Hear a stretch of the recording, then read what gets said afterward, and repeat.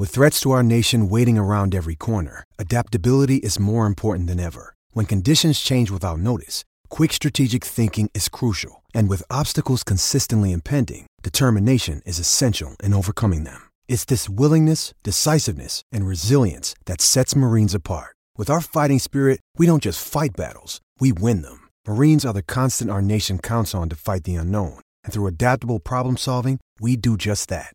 Learn more at marines.com. Hey, it's Richie, and before we start the show, we want to tell you about our friends at DraftKings and DraftKings.com. If you are outside of the state of Arizona, Super Bowl 55 is this week, everybody, on Sunday, the big game. If you download the DraftKings app right now and you use the promo code THPN to enter the free $55 million Super Bowl prediction challenge, everyone gets an instant prize up to $25,000 just for playing, so you got to use that promo code THPN right now. And with Super Bowl 55, Chiefs versus Tom Brady and the Tampa Bay Buccaneers, all you have to do to get your share of these massive prizes is to enter the Super Bowl prediction challenge.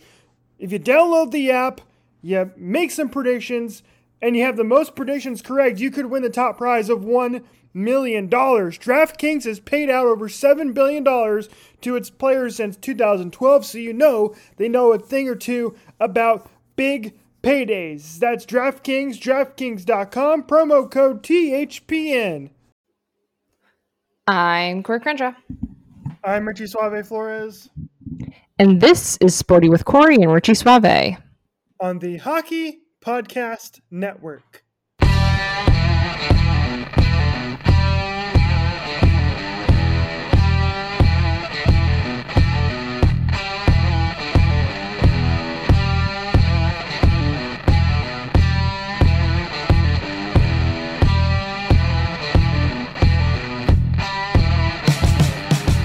Welcome back in Sporty Nation. You've probably been seeing our face all over Twitter and every single other social because of the fact that we did a THPN cupcake challenge. We'll be talking about that soon. And but first, I have to introduce, as always, but this time a little extra specially, because this episode drops on his birthday, the big 3-0 that he can't celebrate the way that we would like to due to COVID, but so we still have to give him a massive shout out. Happy birthday, Richie Suave Flores. Thank you, Corey. I don't know how exactly I'm supposed to be feeling at the moment because I was having an existential crisis over the last couple months, knowing that my 30th birthday would be coming up just around the corner. So I think now that I am actually 30, I'm okay with it. I'll survive. Now that my 20s are over, it's just another day in the life of Richie Suave. And I think I'll survive. It's and then I'll think about being old at another time. But I'm very happy that you came over on Saturday when we did our cupcake video, and you brought me and Kat our birthday gifts, and you got me some more whiskey, which I needed because I'm out of whiskey right now. So I very much appreciate that. Thank you. And you also got me some more whiskey glasses, more Glencairn glasses, of course, which for those of you in the Sport Nation that don't know is a very specific type of glass that is meant for whiskey because it the way it's shaped, it helps you in the entire experience in terms of the how it smells, the nose of it, and then the taste of it too. So thank you very much. I appreciate your gifts, and I love you for that. So thank you, Sporty Nation, for any of the birthday wishes you guys have sent me today or beforehand. I appreciate it. And I'm glad we get to do an episode on my birthday. That's very exciting.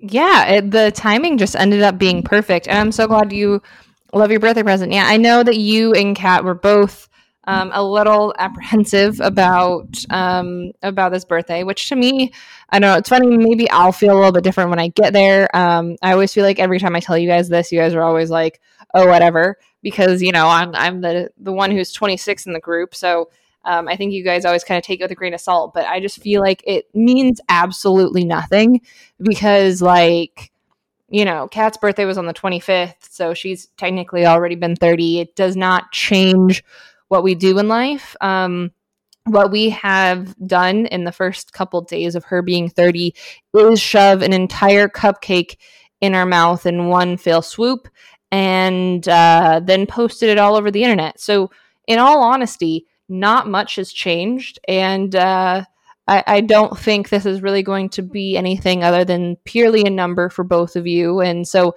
I got both of you very sentimental gifts in that way. And largely I got those for Richie because of the fact that he makes fun of me for the fact that I don't have proper whiskey glasses. And so I wanted to make sure that he had the proper amount of them. So anytime I ever have whiskey at his house, I can drink out of the correct glass and I can do it properly instead of giving him crap for being so particular about his glasses. I'm supporting his bougie whiskiness. I can't take back things like shooting expensive whiskey at Comic-Con. That's stuff I can't take away, but I can try and help the classiness of our whiskey consumption in the future. And I'm also really excited about that because for Christmas, my parents got me a whiskey barrel, basically like a little one that is meant to distill whiskey, basically to age it over the course of a few months in an oak barrel. So I might take this opportunity. You got me Gentleman Jack bourbon, which shout out to you for getting a bourbon too. I don't know if you did that intentionally. I feel like you did because you know that bourbon is my favorite type of whiskey. So, I stood in Bevmo and I stood there with Scotty and I was like, okay, which one? And then we started going through and we were trying to, and we ended up on Gentleman Jack at the very end of it all, but it was a whole discussion in Bevmo. So what I might do is take the Gentleman Jack and I might put it in my whiskey barrels to use and age it and see what happens. Or I could wait a little bit and buy a cheap wine and let the wine age in the whiskey barrel for a couple of months and then finish off and then put the whiskey in there. So that way it has a blend of the bourbon with the wine. I think that'd be a fun little experiment to do. It would take a while. We're talking, I won't be able to drink this whiskey until 6 months from now type of timeline we're looking at because it doesn't happen overnight, obviously. But it'll be a fun little experiment to do. And who knows, maybe I'll do that. If you have suggestions, Sporty Nation, about what I should age in my whiskey barrels, let me know. You could do a half birthday celebration. I can. Yes. Actually, you know what? If I start it now, it might just be ready for your birthday. Oh, shit. You're right. I forget that I am literally, because I am three and a half, right? 3.5 years younger than Kat and Richie. And so I forget that I hit that half year because their birthdays are in the end of January, beginning of February, respectively. And then I am July 5th. So yeah, you are correct. It would be it would be basically around the time of my birthday. We could have a full-blown 4th of July banger with that stuff. Yes, fingers crossed, though. COVID gets a little bit better by then. But yeah, 2.5 months with the wine, 2.5 months with the whiskey. I think that would work out perfectly well. Damn, I think you have a plan, Richie. That's pretty good. I didn't even expect that. I had no idea that's what your parents got when I got you the whiskey. I just, I just know how bougie you are. And so instead of making fun of it for once, I'm embracing it and encouraging you to go as bougie as possible. And I didn't know that you're going to take it to a whole new level by aging it yourself. It's damn impressive. I'm committed to the craft, and eventually, maybe I'll make my own bourbon. You never know. I'll pull a Ian Somerhalder and Paul Wesley and just make my own, which would be really cool. If I win the lottery, maybe I'll do that. I'll get in touch with a distillery and be like, hey, I want to make my own bourbon. I feel like if we were to make like a sporty bourbon, it would be very much like that situation where if you've heard the story for it, like Ian Somerhalder is like, combining a bunch of shit together, trying to make it taste good and everything. And then Paul Wesley would just like go over to his house and taste it. I feel like I would be the Paul Wesley in the situation, and you would be the Ian Somerhalder, and you'd be the one that's like the mad scientist. And I'm just like, yeah, this shit's good. Yep, that's exactly what it would be. So who knows? Maybe that will be coming in the future. You never know. If we win the lottery, maybe we'll do that. Or maybe we could start it with our stimulus checks, which will be arriving at some point in the near future. So we hope, because that would be like $2,800 right there, and that's enough to start make a startup or something. What was that whole thing that people used to do? Kickstarter. Mm-hmm. Is Kickstarter still a thing? Yeah, yes it is. So is GoFundMe too. Oh, yeah. I knew about GoFundMe. I guess I always think about GoFundMe more of like ways of like, someone sick or something. Indiegogo or too. Indiegogo's the other one. I have never heard of that in my life. Yeah, Indiegogo is the campaign that Stephen Amell and Robbie Amell used for Code 8 to fund their movie. Oh, okay. Well, yeah, it ended up being a good movie, and I know that I had no idea that that's what they used, though. I know Kickstarter because that's how they made the Veronica Mars movie. Mm-hmm. Yes, that is very true. So there you go. In case you guys didn't know, apparently both of those have been used to make pretty solid movies. Should we have one more thing to talk about before we get to some hockey? And you briefly mentioned it, but if you haven't already, you can go to our Twitter, Instagram, and YouTube pages, and you can check out our cupcake challenge. And it was interesting to say the least. And I think my biggest takeaway from it is that our pal Kat is like a monster. Like, I don't know how she managed to down the whole thing like she did without any no problem at all. Whereas like you and I had to kind of figure out a way to make it work. Kat's just like, all right, done. Oh yeah, she was the best tweet was Craig Morgan saying 2 were still stuffing and 1 was already digesting, because it's basically what it was. She was like already digesting it. And the worst part is she had to taunt us after she put it in her, after she was able to just kind of down the entire cupcake, she looked at both of us like, I don't see what the problem is. And it started making me laugh. So then I was trying not to spit the cupcake back out. It was kind of brutal. That sense I was like, stop making noises because it's making me laugh and making me want to spit the cupcake back out. So it actually made it a little bit harder in that regard. But yeah, Kat was damn impressive with it. I didn't think that I would do well with it, and I did okay. I think me and you did relatively decent. We were still able to successfully do it without too much pain and suffering. Yeah, it took some doing though, because I think you and I both had the same technique, which was we needed Lori just put it all in her mouth at one time and didn't have to shove it in. I feel like you and I both had to shove the rest of the cupcake in. Like I got most of it in, most of the frosting part, and then I kind of bit into it, but I bit off too much, and then I needed to use the rest of my hands to shove the rest of it in and keep it in while I kept chewing. So it was a long process, but it worked. It was kind of a similar process to how your Joey Chestnuts of the world during the hot dog contest, they do the same thing sometimes where they shove the buns in their mouth and they have to like keep it down. Well, that's what I discovered. The thing that was kind of the easiest way to do it is like to just kind of like swallow the frosting first, and then you can like make room for the rest of the cake. Kat did it in a strategic way that I hadn't thought of, which was she used her tongue to split it down the middle and put it into her cheeks like a chipmunk, and then she slowly started taking pieces of the cupcake from each side of her cheek and eating them.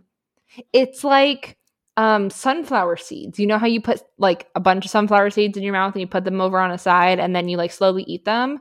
That's what Kat did with this. And I don't even know how she had the intelligence to like go through that whole process. I was just trying not to throw up in the whole thing, and she had like a whole staged out plan. It was very impressive, and I'm glad all of us got through it and we did a good job of it. And now we are getting everybody else in the Hockey Podcast Network to do it. By the time you listen to our show on Monday, there probably have been others that have done it. State of Hoppy from the Soda Pod was the first to do it. He did a great job of it. Others, I believe, coming down the pike. Bayou Benders said he's in. Shane from the Ottawa Senators podcast is in. I believe Neil from the Devils podcast is in. And I believe the guys from the Stick and Rink Canucks podcast have something funny up their sleeve. And of course, hopefully by now, the Brews and Bruins guys, all three of the guys from that show who are hilarious, I think they're going to take up the challenge too. I'm excited to see everybody's videos roll in and see how we stack up. If you want to follow along, we're trying to use the hashtag THPN Cupcake Challenge. You can follow the network at HockeyPodNet too. We'll retweet it, and HockeyPodNet will retweet it.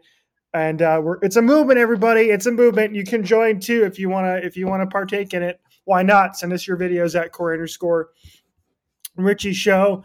And yeah, let us know what's if you can take down a cupcake in one bite. I do have one caveat though. You can't just eat one of the little bite-sized ones. That's cheating. Yes, that is absolutely cheating. So don't do that. Although it'd be funny. I was joking with you last night. I was like, I kind of want to do the smaller one just because it would be hilarious. Just to like, oh yeah, look how easy this was. I know. That's why I made Hockey Troll literally respond to me. I'm not kidding you. He sent me a picture of his cupcake next to a can of Truly and with a ruler next to it to show me the exact height. And then next to the can, I was able to see the precise width of the cupcake and to know how big the cupcake was when he ate it. So I will give them props because I was concerned that they were going to do that same thing.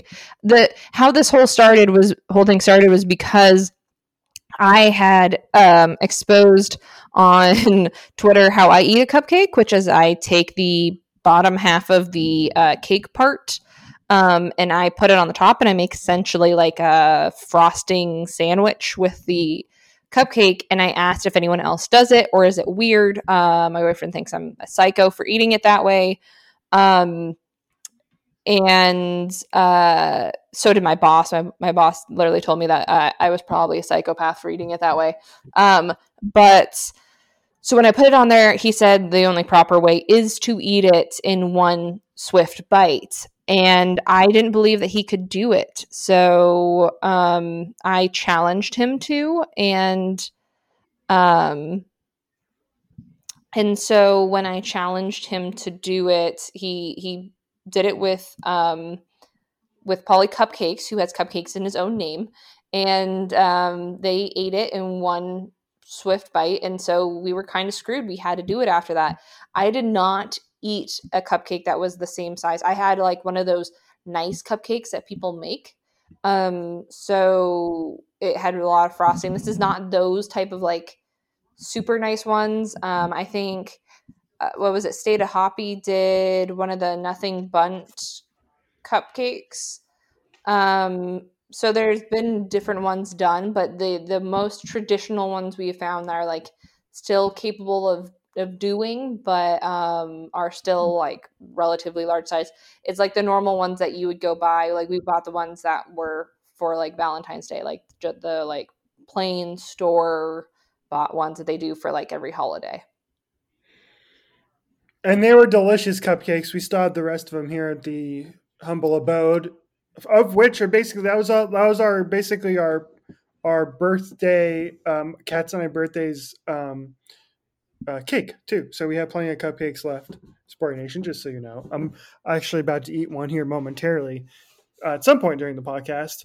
But let's move on to the Coyotes. They are beginning their road trip here, I believe tomorrow, as they're taking on the St. Louis Blues, and it will be kind of a long road trip for the team, and it's going to last all the way through February 11th.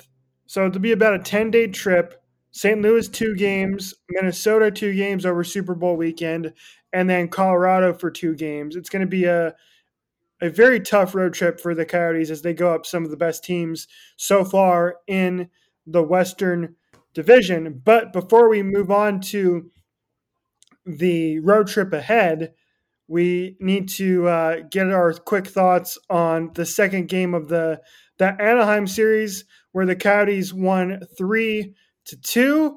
And it was a much needed win for the team, who had gone 7 straight periods without a goal. And then they broke out for 3 goals in the second and third period. Got a nice performance from Darcy Kemper. Got some puck luck on a couple of the goals too. And it was a nice way to end that little bit of a homestand there as they head out on the road. And in my opinion, it was a must-win game, and they got the win that they so desperately needed. Yeah, absolutely. I mean, they're now 3-4-1 in 8 games. They're 22nd in the league, and they're 7th in the division. They've moved their way out of that bottom spot, which is nice to see, because that's not where any of us thought the Coyotes would be or want the Coyotes to be. It's very small sample size, obviously. It's only been 8 games, but in a shortened season, as we've mentioned before, it still makes a big difference. So, like Richie said, it was definitely a must-win game, and it was a must score for them because of the fact that they had been shut out for 2 games in a row, and that you could tell they were having confidence issues, and they were really struggling to find kind of that flow that they needed in order to be a scoring team again. And once they get into these little droughts like this, it's sometimes extremely hard for them to get out of them.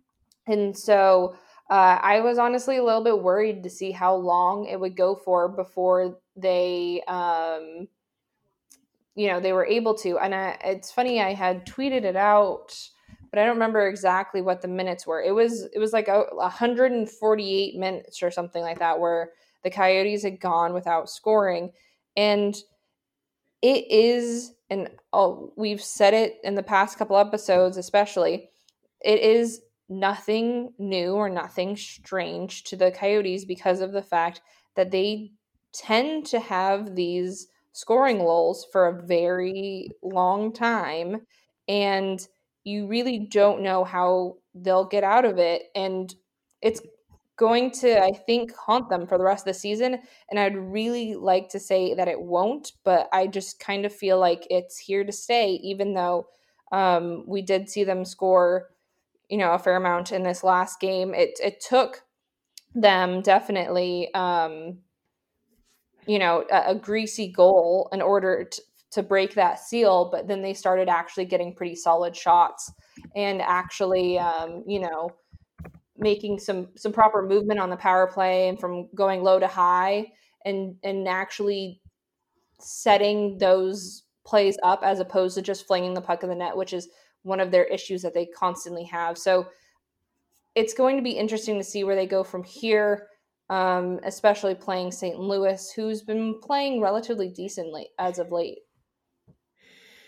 Yeah, and this is the reason why this road trip is so big is because you're looking at coming at close on being almost a quarter of the way through the season, which, is basically about the 13 or 14 game mark, right? So you have 6 games against 3 teams who are currently in the playoffs right now.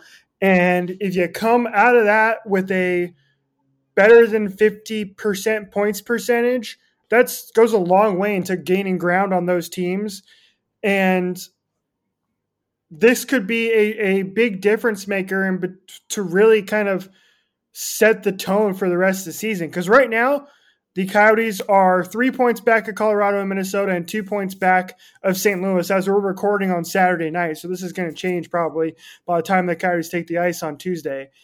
But if they're able to get a better than 50% points percentage out of that and make up some ground and stay in it, that's a good thing. And if they get below 50% and they lose ground and they're still stuck in 6th and 7th place a quarter of the way through the season, that's when you're looking at it starting to get tough in terms of getting them into the playoffs. Because as I mentioned prior to the season, most of the time in the full 82-game season, if you're in the playoff spot quarter of the way through the season, you're going to make it at about a 75 to 80% rate. So a very big key is these 6 games coming up, and I hope that they kind of did in a way set the tone against Anaheim, because you're right, they had some kind of wacky ass goals go their way, right? And it was a lot of goals where it was kind of getting guys in position in front of the net to get weird deflections and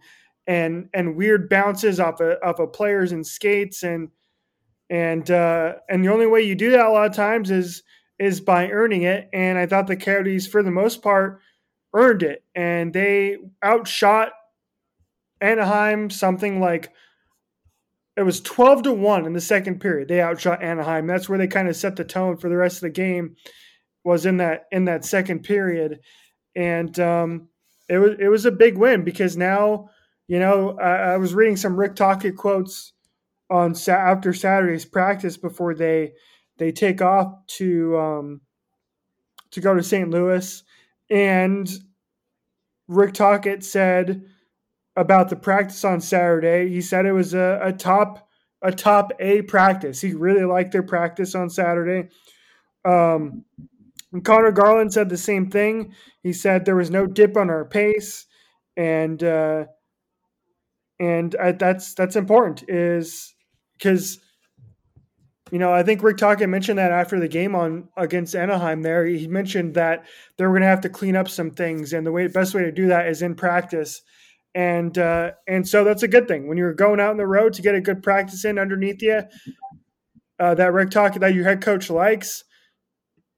I like that, and it gives this team a good spirit going forward because, number one, we do know that I believe OEL is skating now. He's going to be back out on the road trip with them. So is Antti Raanta. He's back of IR. He's going to be on the road trip with the team, and I expect Raanta to get at least a starter or two coming up in this 6-game stretch here. So, who knows? Maybe the Anaheim game could be their launching point for more success here coming up on the road trip, but I think we'll find out really quickly to see how they stack up against St. Louis in the and as far as it goes for the rest of the 6 games. Absolutely. I feel like we were able to see this team against teams that aren't so great. So, up against the Sharks and the Ducks, Gibson is great for the Ducks, but the team itself is not the greatest team. So we were able to see the Coyotes up against these lower level teams that sometimes they do tend to play down to. And then we were able to see the Coyotes up against a top tier team with the Golden Knights. It's going to be interesting to see them playing someone, more in the middle and seeing if they play up to them and really are able to keep up and not get frustrated. And they need to have consistent scoring. You're not going to win games in the NHL without consistently scoring. And there's only so much that Darcy Kuemper and Antti Raanta can do. they kept the scoring low in both the games that the Coyotes were shut out in. They only allowed for a goal in each game, so they're doing their job. It's more of the fact of can they score and do their job offensively? And I think it will be something that we will be talking about throughout the rest of this season. And the other thing I kind of wanted to talk about, which I thought was interesting from that game in particular, was one, I wanted to give some props to Connor Garland and the fact that he has been killing it with his play, with his energy on the ice, and him just kind of giving it his all this season. I would really like to see that same effort from everyone else on the ice, to be honest with you, because he has gotten to this point where he, even if he's not able to do something big, he's going to try and get under people's skin. And he definitely did that with Gibson in that second game against the Ducks, because Gibson full blown went out of his crease and jumped on Connor Garland after he was chirping him a little bit. The most interesting part of it, though, was the fact that apparently they have decided that chirping is now a penalty, and Garland also went to the box for that. That was really funny. And we have no idea what was said. They didn't make Connor Garland available after the game. So I'm not 100% sure what Connor Garland said to John Gibson at that point. Rick Tocchet kind of said the same thing. He's like, I don't know what was said. I'm not going to – he basically was like, I'm not going to criticize the officials. He was kind of confused as to why Connor Garland got a penalty there. And so was everybody. But the best part of that was and Kat tweeted this out, the screenshot of John Gibson's eyes when Connor Garland skates by him and he tries to go tackle him with his glove hand there. Just hilarious. He had like complete anger in his eyes. And you have to wonder if some of that is coming from the fact that he has no one really supporting him on the Ducks. You know, he's like getting irritated by his own team, and so he's taking it out in that way. Like he had just simply had enough at that point. And it was really funny to see it broken down slowly, how he was getting more and more angry to the point of attack. It was full blown like a cat where, you know, you could just see the intent was there and then he was going to pounce. And I think I said it was like a little kid whose sibling told on them to their parents, because 100% is. Soon as he realized what was being said, he immediately turned and wanted some vengeance. But it's that type of stuff. Everyone has, you know, a player that really gets under people's skin. And I feel like there really hasn't been anyone on the Coyotes that steps up and takes that role. So it's really nice to see Connor Garland really do that, because it's necessary. I always kind of complain when I'm watching Ryan Reaves, because he just kind of annoys the shit out of me in that regard. And I always complain about it every time I kind of have to see him, because like his attitude almost makes me like irritated just watching it. And my boyfriend's like, yeah, but that's his job, you know, like that is what he is there to do. And that's how he helps that's one of the ways he helps his team, is by getting under people's skin and taking them off their game. And as much as the Coyotes have a really hard problem with getting back on their game after they've been knocked off, which is 100% what happened after the icing situation. After that happened, it really threw them off their game for a while. And so since it took them that long to get back into it, they really need to also put in that mentality where they are starting to get under team's skin, so they're not the only ones that are getting thrown off their game. And there's that level of fight that they kind of need, because they tend to go back to being a very soft team And that is not going to win you any championships, and it's never going to get you in any playoffs by playing soft. So I'd really love to see more people taking Connor Garland's torch there and carrying it on and really just putting in that extra effort and getting under some people's skin and really creating that type of intensity in their game. I agree. They need more pests. I think that's a good way to describe Connor Garland. Kind of like Brad Marchand does for the Bruins, but he backs it up with his talent too, where every time he steps on, and same thing with Tom Wilson too, with the Washington Capitals.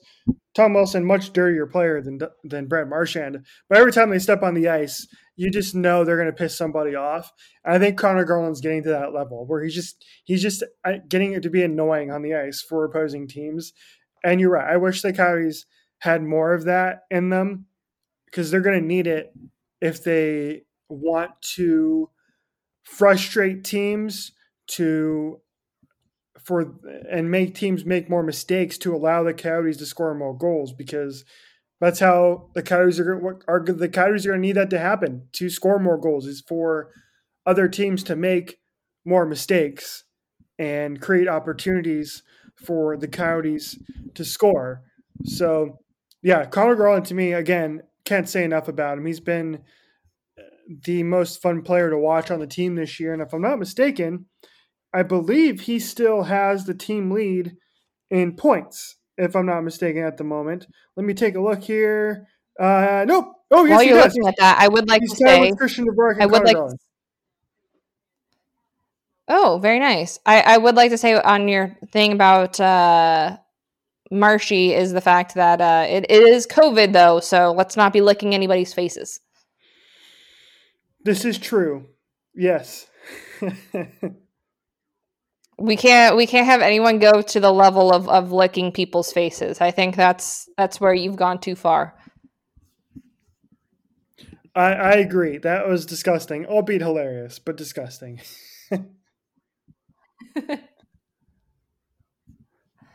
But yes, I 100% agree on everything you say about being thoroughly impressed with Connor Garland's game this season. He's definitely brought it to another level, and the fact that who was it that you said that he was tied with? Christian Dvorak.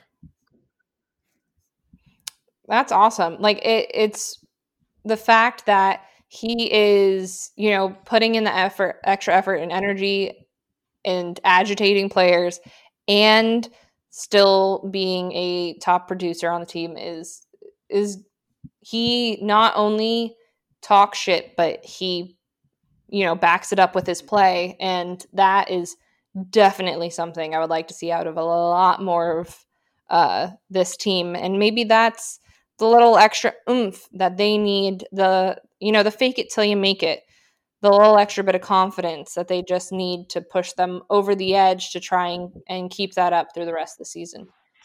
And yeah, one quick thing on Christian Dvorak. Very important for him to have the game he did against Anaheim and score those 2 goals, because I thought he got off to a little bit of a slow start this year, coming off of a season last year where he was finally healthy, and I believe he set his career high in goals last year. I think he had 15 or 16 of them. And for him to have 2 goals like that and to get on the score sheet and to be leading his team in points is very important for this team going forward. And you love to see it. I love watching Christian Dvorak play. I think he's a really good player in this league in terms of a really good center. And like you already mentioned, his face-off percentage this year has been pretty good too. So anyway, anything else on the Coyotes front before we get to random shit? The only other thing that I kind of was noticing online is this talk about whether Rick Tocchet's job is on the line. I don't particularly think so. It was funny. I even saw something about like, oh, well, who would take over, if he was to be cut of his duties midway through the season. No way in hell that is going to happen. So I just kind of wanted to address those things. I don't really think that that's where they're looking at things right now.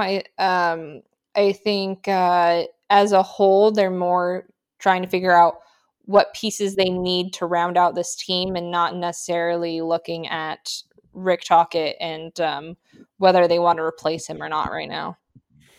Yeah, I think that's a discussion to be had after the season and not right now. I like Rick Tocchet as a coach. I think he's a good coach. And he is in his contract year, so he doesn't have a contract after this season. So it is a very important season for him. But I think this team is going to be judged on whether or not they make the playoffs. So if they make the playoffs, I think there's an argument to be made that he gets to keep his job for another couple of years and allow him to see what he can do under a kind of a rebuilt Bill Armstrong roster. But if you don't make the playoffs, I think Bill Armstrong is looking at this as a way to bring in a coach who is his coach in a way, like a lot of general managers like to do. They like to bring in a coach who is going to pertain to their philosophy a lot more. But again, I think that's a conversation that's going to be had after the season and not now. Exactly. I feel the exact same way. It's going to be something that will be discussed when the season's over. There's no way in hell that he's going anywhere until the end of the season for sure. So that was I just wanted to kind of state that I don't think anything will happen anytime soon. If he is gone, it will definitely be something that happens postseason, and it will highly depend on how the team does through the rest of the season. And we are only 8 games in, so there's plenty of time for them to turn it around. Contrary to what some people might believe, it's a shortened season, but they still have plenty of games to hit their stride. Yes, they do. Indeed. All right, are you ready for some random shit? I got 3 hilarious stories for you this time. Absolutely. Okay, let's begin in Australia, where a woman who shared how she prepares lunch for her boyfriend has been slammed by people online who couldn't understand why he didn't make it himself. The woman posted a video showing off the elaborate lunches she makes for her boyfriend. It's got more than 400,000 views on TikTok, and she's seen preparing a lunchbox for her partner before he heads off to work. Now, what she wasn't expecting was to receive so much criticism from viewers who said she shouldn't be making it for him like he's her child. One of her lunches she put together included 2 yogurts, dried apricots, and banana chips, salami, grapes, cheese, crackers, popcorn, and a chocolate bar. And a chocolate bar. I mean, it is very kiddish in the fact that she put like a bunch of a different variety of things, because you want kids to have a well-rounded diet, but you also want them to have a bunch of different options because like things they don't do and don't like and whatnot. So it is kiddish in that way.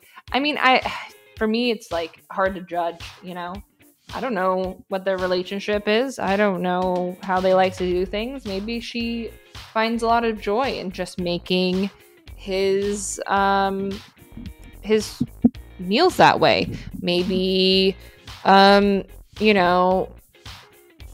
maybe they were supposed to have a kid and had a miscarriage, and so this is like her way of dealing with it. Maybe it's just the way that she always was, and that's how she makes her own lunch, and so she likes to make him one that way.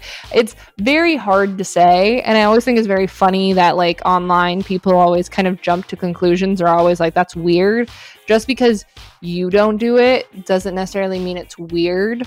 I always joke around about things like, my whole thing with the cupcake, like, yeah, it's different and it's weird, but like it's kind of my thing, that could be their thing. So I don't know, I feel like it's hard for me to judge on that without knowing the whole context. And even if I did know the whole context, like, who am I to say that they shouldn't make their lunch a certain way? I agree. I think it's actually kind of adorable, because I don't judge people for what they eat, because I eat like a child too. Even though I'm now 30 years old, I still enjoy a nice Lunchable every now and then, or a bunch of microwave meals, or my favorite pizza rolls for a snack. So I think it's actually kind of adorable and cute. Yeah, that's what I mean. Like, it could be that she's doing it, and like if she posted it, then obviously she thinks that it's like a sweet thing that she does. Like she gets enjoyment um, out of doing something sweet, and that's what. One of the things that like I used to thoroughly enjoy in high school was getting out of school and my boyfriend would make me a sandwich. Like I would go over to his house and he would have sandwiches and we would sit and watch TV and eat sandwiches after school. It was like one of our favorite things. Maybe that is one of their things, and if that is what brings them joy, then who are we to say anything about that? I agree. Speaking of judgmental people and judgmental things, another story where I think this is not just this particular story, this particular debate has popped up many times on the internet, but this is just the latest incarnation of it. Taking to Twitter, a woman named Alice, who goes by the handle @backpainandwine, that sounds like the ultimate handle for being in your 30s, if I do say so myself, asked her followers, "Help me settle a debate. Is it normal to shower with your back to the shower, not facing the water?" Her question sparked a heated conversation between thousands of users, with many people saying they shower depends on whether they're washing their hair or just their body. A couple of the responses includes, depending on if you're washing your hair or not, then back to shower when rinsing, otherwise face shower. And there said, surely everyone faces away or the water goes in your face. Now, I don't think there's a wrong way to shower. You can do whatever you want. I go back and forth depending on whatever it is. Like I always go, because I don't know how it is with women when they wash their hair, but at least with me, anytime I'm washing my hair, I have to go. I go back to the shower because I don't want to risk getting any soap in my eyes. So that's usually the only time I'm going back to the shower is if I'm washing my hair. So that way I don't get any soap in my eyes. Who doesn't do both? That's my question. Like I probably have my back to the shower probably for like most of the shower, because like if you're female and you've got long hair, you're definitely not going to be facing the shower to wash your hair. That I don't even understand how that would possibly work. You might as well at that point just turn on like the bathtub part of it and then just like put your hair underneath the faucet there, because that's not going to work. And then the only time I guess I face the water is to like wash my face and wash off the front of my body and stuff like that. But like I feel like there's many directions that I'm in the shower, like on the side to the other side. Like there I didn't know there was like literally like a front and a back. I feel like you could be anywhere within a circle in the shower. How do you just have like there's not like a straight plane there. It's not like you're one side or the other.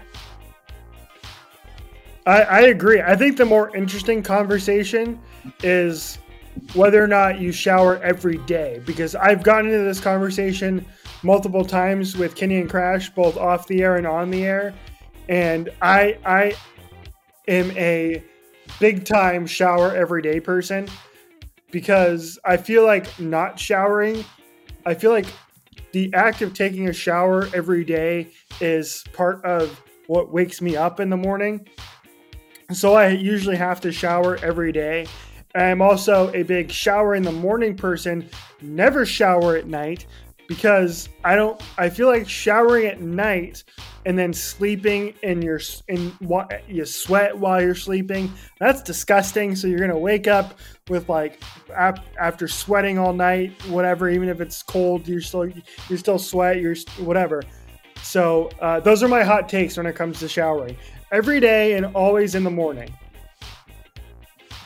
I mean, you could do every day. You could do every other day. I think it depends on certain factors. Like, if you worked out that day, if you live in Arizona and you're sweating balls all the time.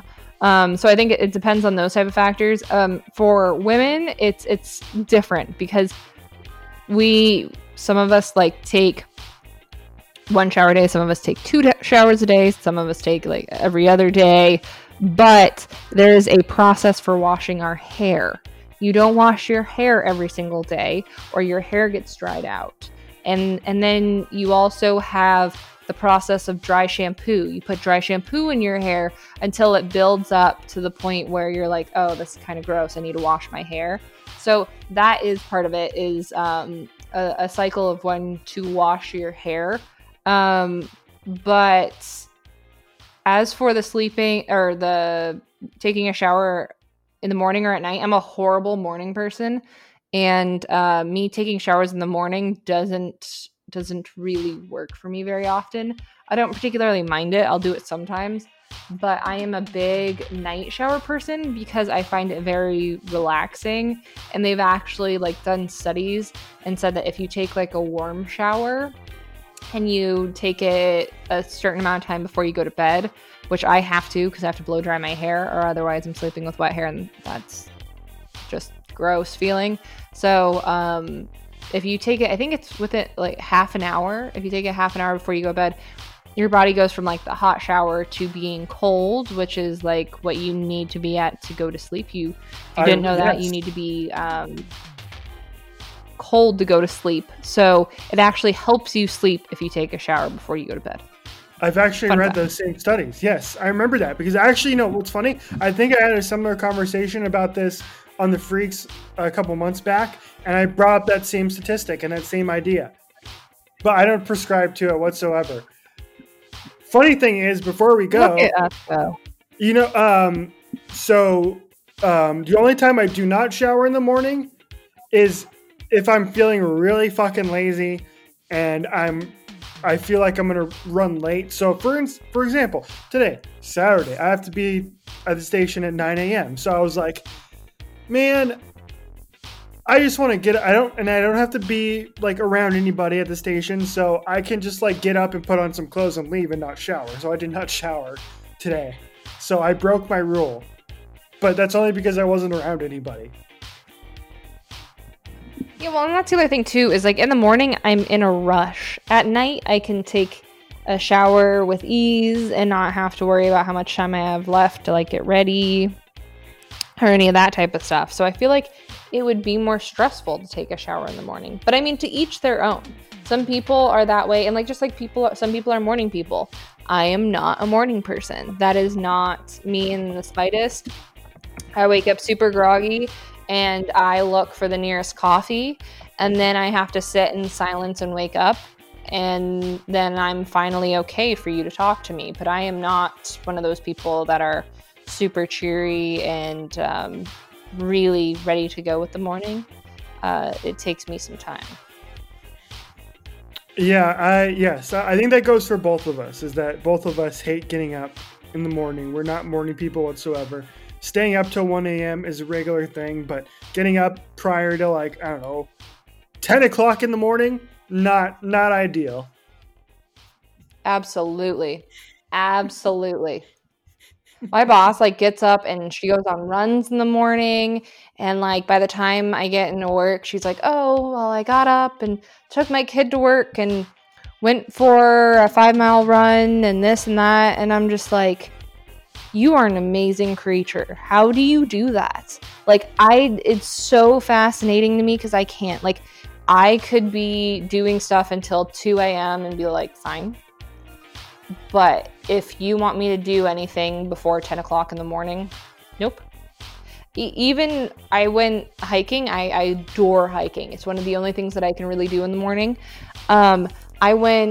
I got up at like 9:30 to go hiking, and afterwards I was like, I am so tired. I'm exhausted. And it's just because of the fact that, like, I was hiking at 9:30 in the morning, and I would have rather have woken up at like 10 o'clock. Even on my, like, work days, I'm just like, God, Why do people work so early in the morning?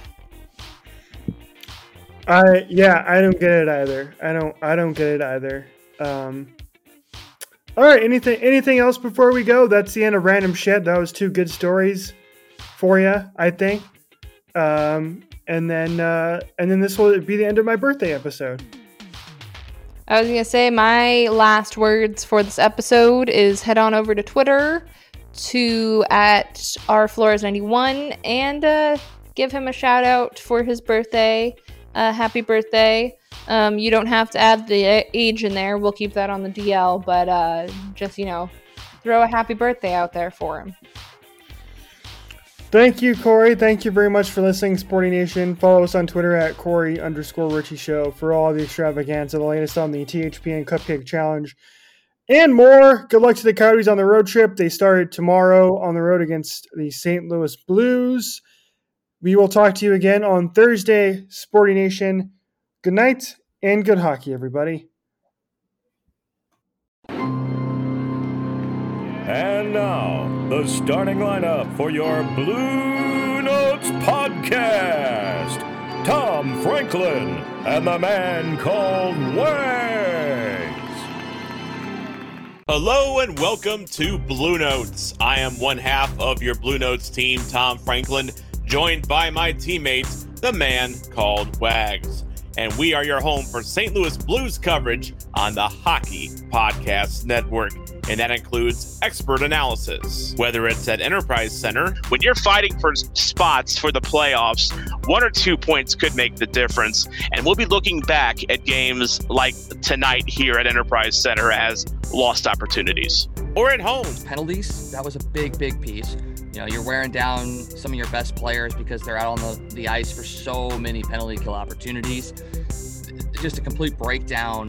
Blues first round pick, Jake Neighbors. Braden Shan texted me, and then the head coach, Craig Berube, reached out as well, and Ryan O'Reilly as well. And then the next day, on day 2 of the draft, Tarasenko FaceTimed me, so that was pretty cool. So. And we're the only hockey podcast in the Hockey Podcast Network to have a Hawaiian hockey correspondent. The Hawaii Blues fan, Guy Bensing. In true Dan Kelly fashion, Dan Kelly says, F you, Keaton. I know who's the starting pitcher for Game 4 of the World Series. You damn well know who the starting goalie is for Game 4 of the NHL season.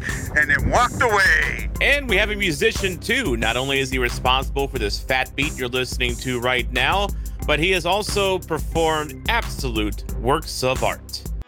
And it seems to me you played the game with a candle to your rear, never wanting to leave the ice when the pain set in. So check out Blue Notes wherever you get your podcast from. New episodes every Monday and Thursday. I'm Tom Franklin, reminding you to not be a chump, listen to Blue Notes, and always play to the whistle. A reminder that you can follow Blue Notes on Twitter, Facebook, and Instagram at Blue Notes Pod. I'm the voice of the Blues, Tom Calhoun.